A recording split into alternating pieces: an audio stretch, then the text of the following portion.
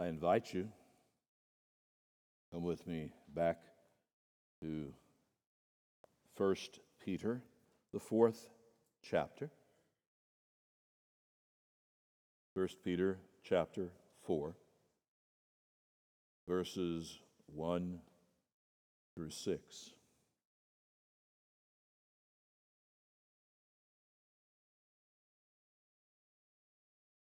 First Peter chapter 4, beginning at verse 1.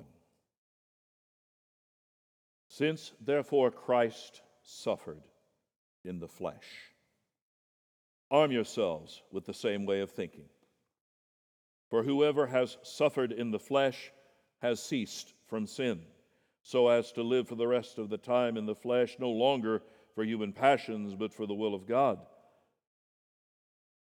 For the time that is past suffices for doing what the Gentiles want to do, living in sensuality, passions, drunkenness, orgies, drinking parties, and lawless idolatry. With respect to this, they are surprised when you do not join them in the same flood of debauchery, and they malign you. But they will give account to him who is ready to judge the living and the dead.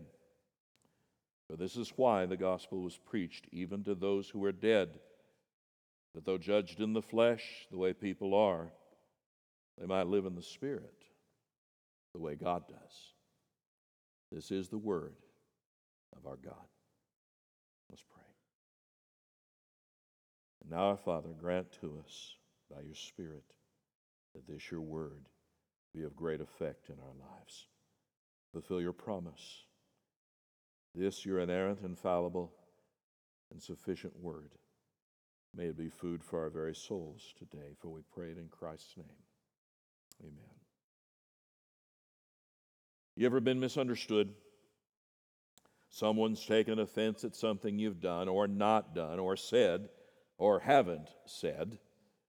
You find out someone's hurt or angry with you and you're puzzled because it wasn't your intention to offend or hurt them. Misunderstanding why someone does something isn't necessarily unusual. An invitation declined, a failure to acknowledge someone when you see them in public, a wave not returned when driving by. Sometimes misunderstandings or a lack of clarity can lead to funny and advantageous outcomes. Steve Winger from Lubbock, Texas, wrote about his last college exam, a final in a logic class known for its difficulty. To help us on the test, the professor told us we could bring as much information to the exam as we could fit on a single piece of notebook paper. Most students crammed as many facts as possible on their 8.5 by 11-inch sheet of paper. But one student walked into class, put a piece of notebook paper on the floor, and had an advanced logic student stand on the paper. I know, it takes a moment. The advanced logic student told him everything he needed to know. He was the only student to receive an A. The professor altered the wording of his policy after that.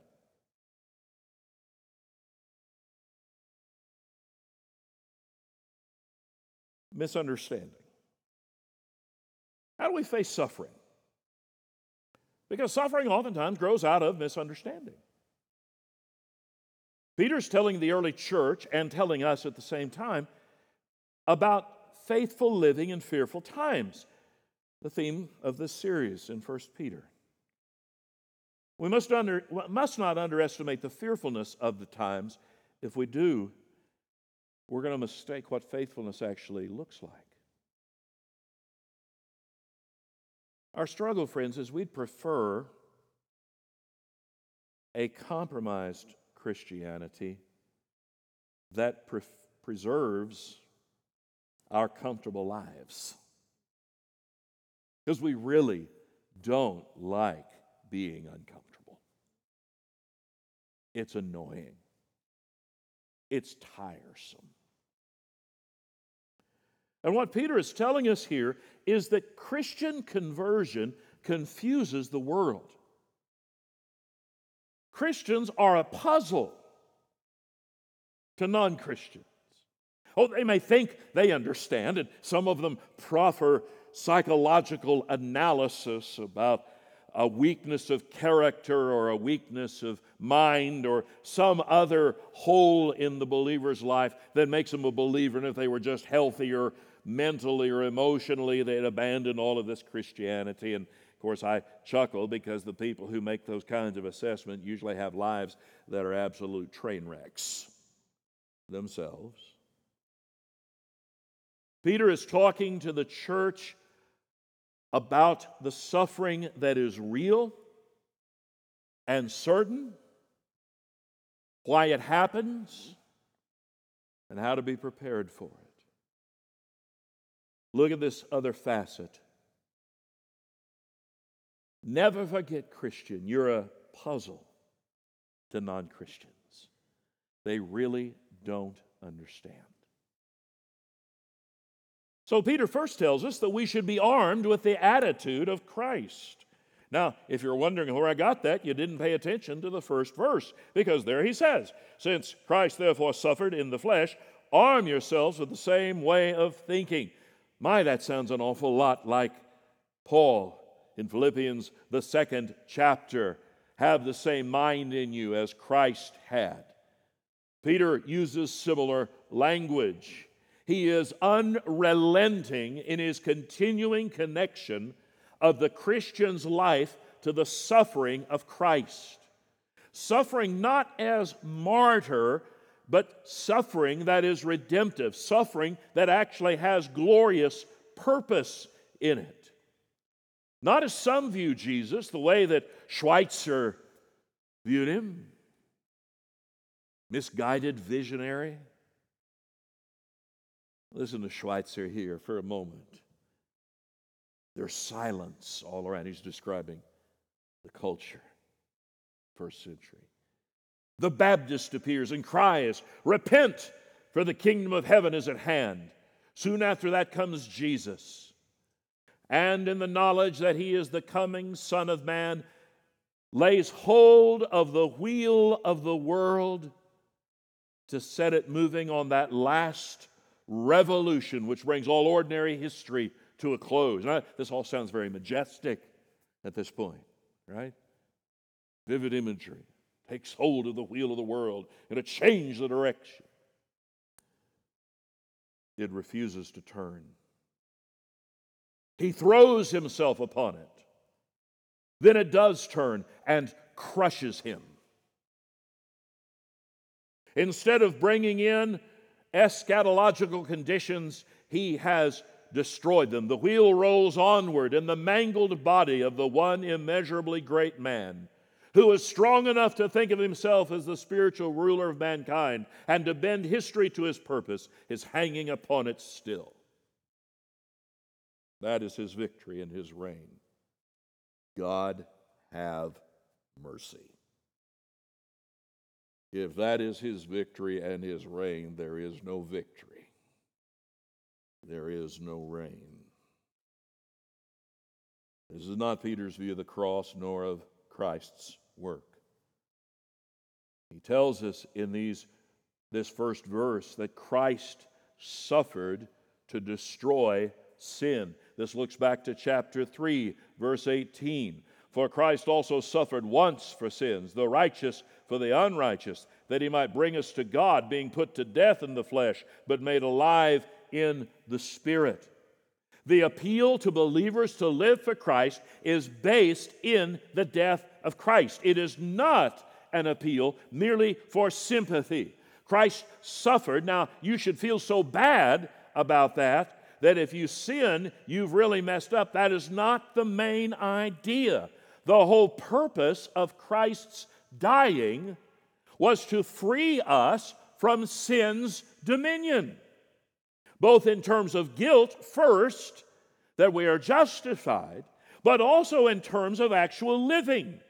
Christ died to set you free from sin. Now, see, that for some, that doesn't seem like all that good news. We love the idea of being freed from the guilt. I don't want to get in trouble. But now, Lord, some of these sins are kind of dear to me.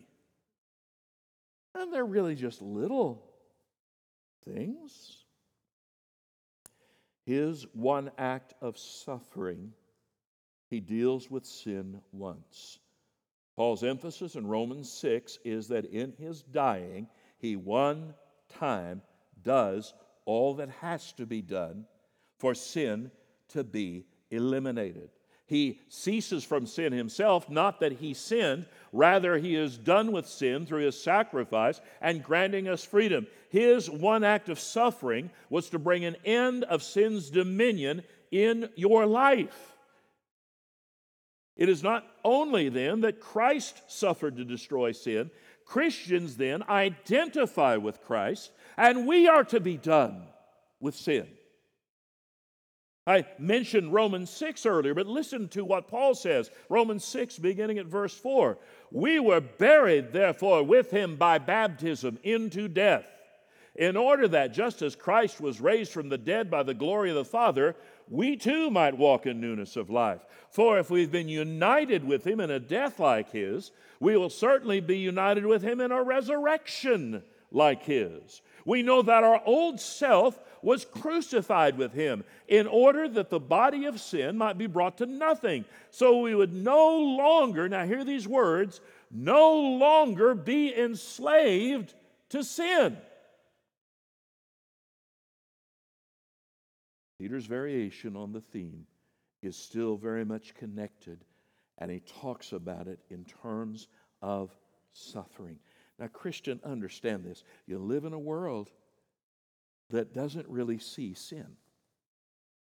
Oh, there are things that people find immoral, unethical, problematic, difficult. But there is not, other than the Christian understanding, a real honest appraisal and view of sin.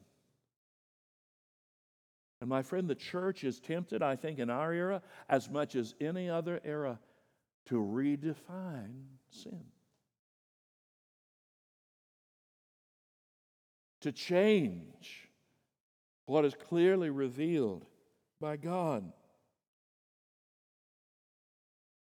You see, my friend, if you're willing to suffer for righteousness, then you have actually made a break with sin. That's what Peter means when he says, arm yourselves with the same way of thinking. Jesus doesn't die only to free you from guilt. He dies to free you from sinning. Now you say, well, I'm not good at that. This is news. Regardless of your assessment of how successful you are, that is divine purpose.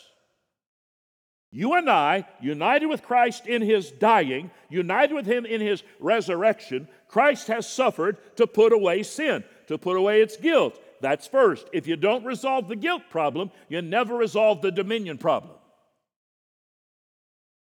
In other words, if you don't know that God has declared you not guilty, you will never battle sin the right way. All you'll ever do is be miserable. Sin is what creates the suffering. We must never make peace with sin. So beginning here, my friend, our conversion confuses the world, and the only hope for that and help for that is to be armed with the attitude of Christ. But while armed with the attitude of Christ, we're also to understand we're going to be abused because of the attitudes of the world. Verses 2 to 4. So as to live for the rest of the time in the flesh, no longer for human passions, but for the will of God. For the time that is past suffices for doing what the Gentiles want to do, living in sensuality. And then he goes through the list. Passions, drunkenness, orgies, drinking parties, lawless idolatry. With respect to this, they're surprised when you don't join them in the same flood of debauchery, and they malign you. Christian, Peter is making this abundantly clear. There's only two ways to live. You either live for human passions or you live under the will of God. There's nowhere in between those two worlds.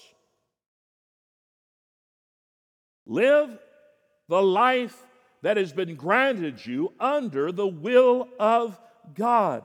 Live the rest of the time in the flesh, no longer for human passions, but for the will of God. Now, there's always the need to give the caveat. There are times we give the impression,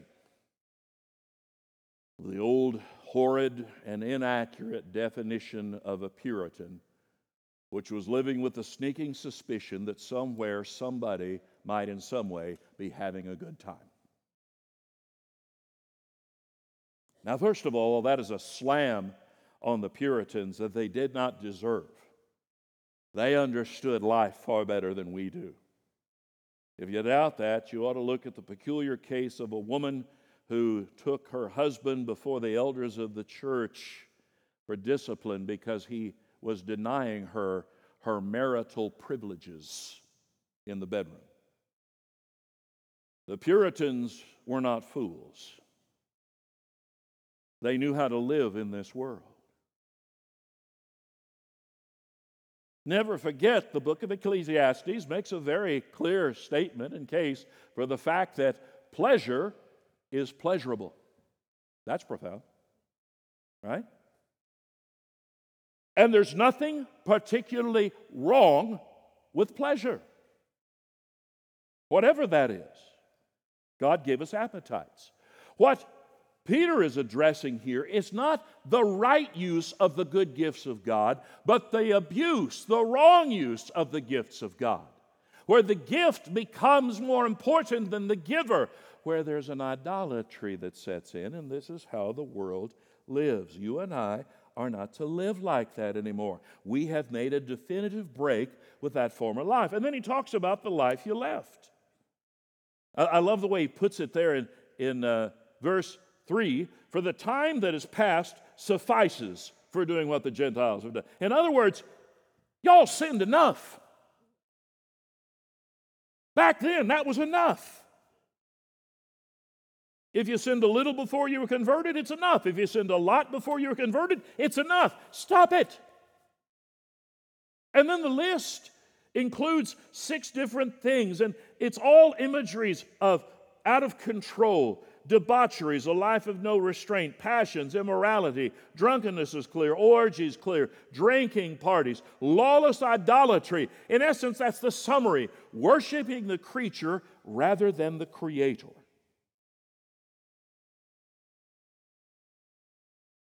But now here's the life you are to live, and the one that's misunderstood.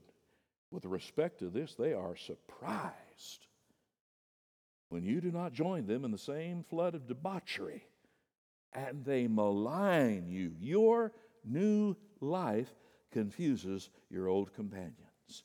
Your new life convicts the world. Your new life is an abrasive to people's conscience. This is not new.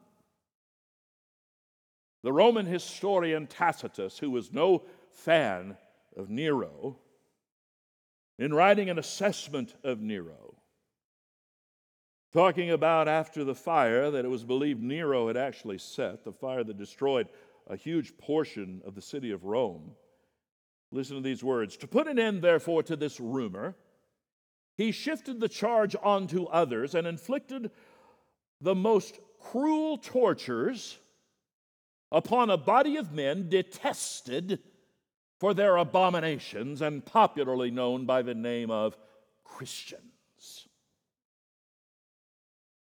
The name came from one Christus, who was put to death in the reign of Tiberius by the procurator Pontius Pilate. But though checked for a time, the detestable superstition broke out again. Not in Judea only, but where the mischief began, but even in Rome, where every horrible and shameful iniquity from every quarter of the world pours in and finds a welcome.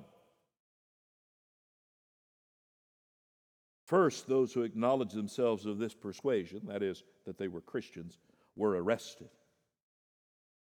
And upon their testimony, a vast number were condemned, not so much on the charge of He uses incendiarism. In other words, setting fires. As for, now listen to this, quote, their hatred of the human race. That is how Christians were viewed in the first century.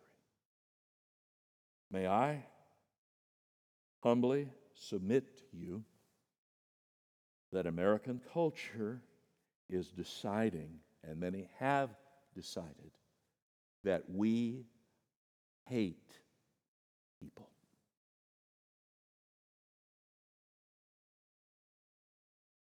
So we're past the time where you can say, I don't agree with you, but go live your life. It's not my business. Oh, no, no, no, no. In the new era of the sovereignty of the self, if you don't give full-throated, loud approval, you are a hater. Don't be surprised by that, Christian. Peter already warned you. When you don't go along with it anymore, you're the problem. Calvin put it this way, it's not light temptation or a light problem, trial, when those among whom we live charge us that our life is out of conformity with that of mankind in general. So they accuse the children of God as though they're trying to engineer a split in the world. Drawing the line, says Edmund Clowney, drawing the line in a new life will antagonize former friends. They'll find our new behavior bizarre, even threatening. He goes on to talk about Charles Colson, who gained notoriety in the Watergate scandal as the close associate of President Richard Nixon. Colson was known as the hatchet man. He was the one who got rid of problem people. When he was converted in the midst of the Watergate proceedings, the press greeted his born-again witness with the hoots of derision. Cartoonists had a field day picturing a cover-up by this instant saint. When the passing years, however, went by, Colson's genuineness in caring for prisoners made its mark. The cynical laughter died down, and Colson's conversion began to command respect, but they still did not actually understand. Christian, hear it this way. Godliness is not optional. But if you expect the world to approve of your godliness, you're living foolishly. The world will not approve. It cannot. I want to say to some of my brethren the guys who are always trying to be cool ministers, the cool preacher, I gave up on cool a long time ago. I never quite met the mark, And here's the reality. You can't be cool enough for folks without dangerous compromise. It's an absolute disaster waiting to happen. You and I are not to be surprised that we are going to be abused for our attitudes. And young people, I say this to you clearly. You're going to find this hostility probably even more readily than some of us who are older, because you're going to be around more people who are going to find you just weird. And not even a little bit weird, really, really strange. And brethren, we can do all sorts. Please understand, there may be answers in homeschooling and private education. There may be all sorts of things you can do. But my friends, if we don't arm our children internally, it doesn't matter how much external we do. You understand that? I have watched my life as people worked on the externals and never built the internals. And when the externals were gone, since the internal was never dealt with, the internal just went the direction of the world, because that's where the heart was. Now, I'm not trying to discourage you. I'm just saying, along with all you do to try to help your children live in this world, never lose sight that if they don't come to know Jesus, there's not enough internal character to do this thing. And wouldn't it be sad, even if they were able to externally conform to a version of godliness, if they never believe it inwardly, they're still just as doomed. So make Christianity admirable, not merely in terms of behave. I know my kids said, "You always said behave." I did, and I meant it. But the heart, the mind. All right, so we've considered this matter of Christian conversion confusing the world. We have to be armed with the attitude of Christ. We've got to be prepared because of the abuse from the attitudes of this world. But finally, let me give you this assurance. We are assured by the accurate judgment of God, verses 5 and 6. But they'll give an account to him who's ready to judge the living and the dead. I love that. Paul wants you to be reminded of something. Peter, excuse me. I know where I am. Peter wants you to be mindful of something. Nero may be on the throne of Rome. The Lord is on the throne forever. For this is why the gospel is preached even to those who are dead, that though judged in the flesh the way people are, they might live in the spirit the way God does. The certain judgment of non-Christians. God will judge those who abuse you. Your sense of justice will be served, but let God do the serving. The Lord is the one to whom they must answer. The people of this world may haul Christians before judges, demand they give an account of themselves. Christians must be ready in every situation to give a reason for their hope, but their precursors are themselves accountable to Christ, the Lord, the persecutors, The thought of that contrast and the Lord's vindicating judgment leads Peter to say this. These persecutors who are taking you to judgment will one day answer to God. The comfort of the judgment for Christians. Now think about this. Peter's writing to believers who have seen loved ones be arrested. They've died. And Peter saw this, right? Peter was there when James was arrested and Herod lopped off his head. And then he arrested Peter for it, right? The Lord delivers Peter. But he'd lived through the persecution under Saul, who eventually is converted.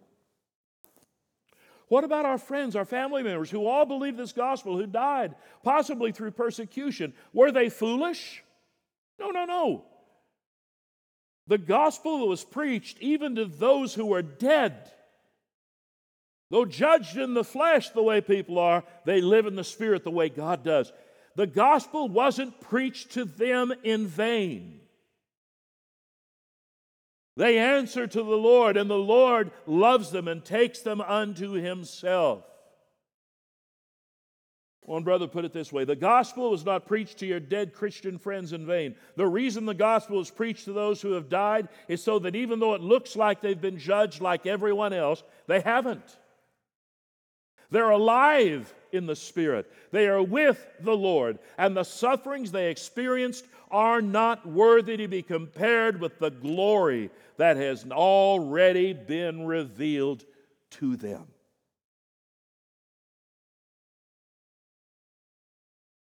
And I think about Stephen dying under a hail of stones. People angry, raging, literally grinding their teeth. Behold, I see heaven opened, and the Son of God standing at the right hand of the Father. Lord, lay not this sin to their charge. And you ever ponder the way Luke taught? What a horrible, violent way to die. They're throwing stones. And Luke says, and with that he lay down and fell asleep. That ever strike you? Sorry, strike. Sometimes I stumble into things. This horrid, violent death. He laid down and went to sleep. How can we do this? Will we find it was worth the misunderstanding, this change in lifestyle, the suffering that went along with it? And the resounding answer from Peter is yes. Now, sometimes the Lord will use that for good in the lives of persecutors. Not always, but sometimes. I just read yesterday the story of this Iranian girl, Fatima, who had lived in Iran all her life. Her earliest memories were of being sexually assaulted by members of her own family. At age 11, now think about this, at age 11, she is sold into marriage to a young drug addict who abused her and divorced her when she was 17. She returned home and was there assaulted again. Fleeing her home, she heard the gospel of Jesus Christ on the streets and believed. In time, she married a Christian man, and together they began to receive training in evangelism and church planting. It wasn't long before Fatima believed she was being called to take what must have felt to her like an enormous step, an enormous risk. She resolved to go back home to her abusers and to witness for Christ to her family. When she and her husband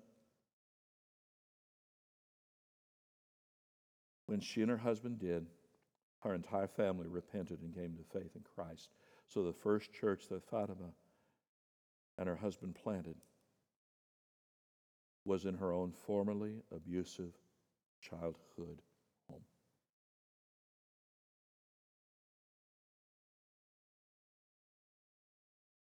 What's striking about the story, so remarkable to us, is it's not particularly remarkable for the Iranian context.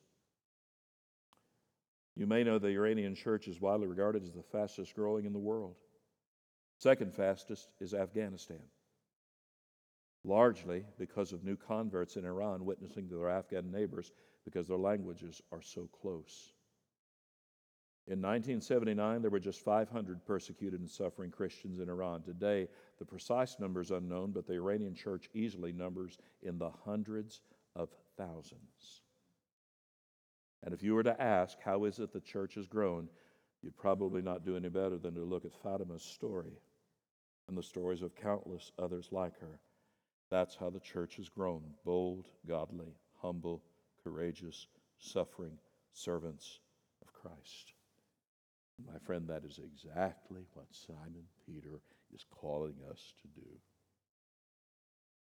Faithful living in fearful times. Misunderstood. Armed with the attitude of Christ, abused because of the attitudes of those around us who do not understand, but assured by this final accurate judgment: the Lord is the final judge, and our lives are in His hand. Let's pray.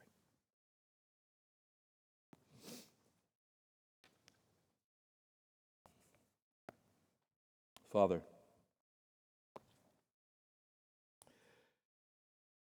we admit we're not looking forward to greater suffering. It's not something that we go hunting for. But Lord, at the same time, our prayer is that you make us prepared for that. That we be ready, we be willing to be misunderstood, to be maligned,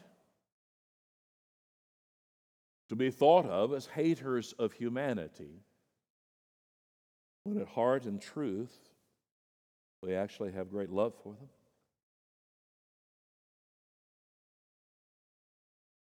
We would say, as Paul did,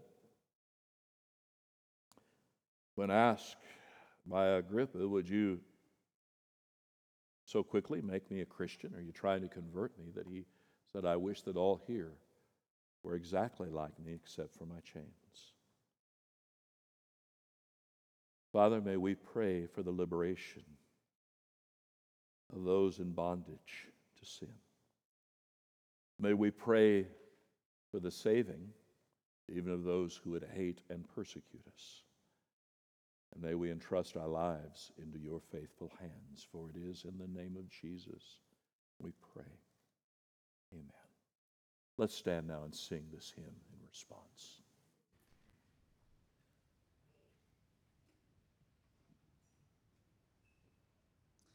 Let's sing this song of response. My Jesus, I love thee. I know thou art mine.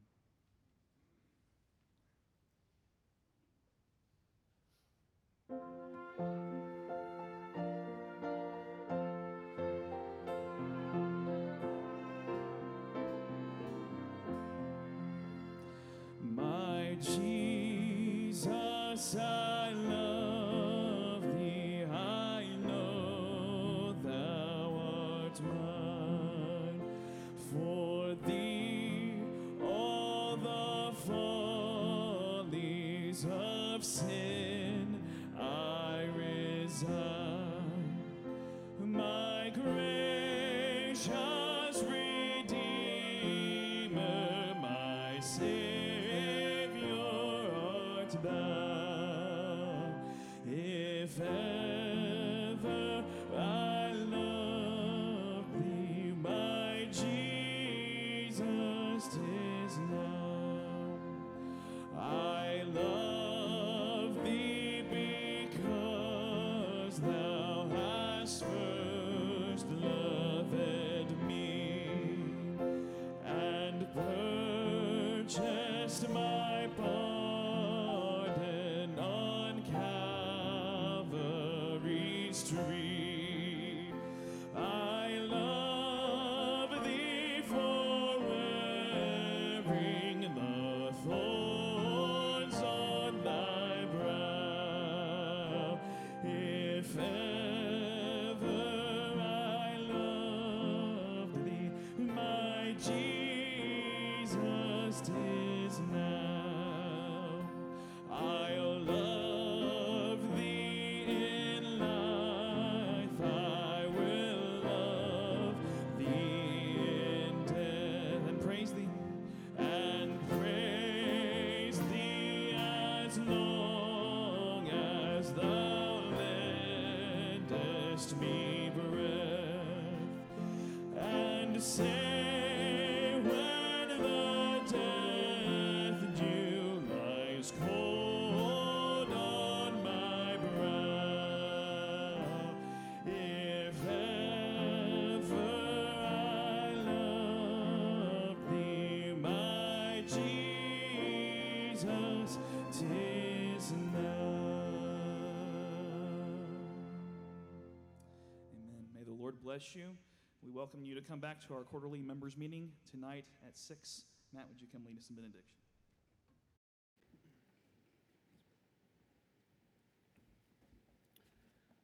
That we are called to suffer as Christians is without doubt, and no one could attest that better than the Apostle Paul, who, when he was in prison, penned this prayer for spiritual strength for the Ephesian church. Would you pray with me? For this reason I bow my knees before the Father, from whom every family in heaven and on earth is named, that according to the riches of his glory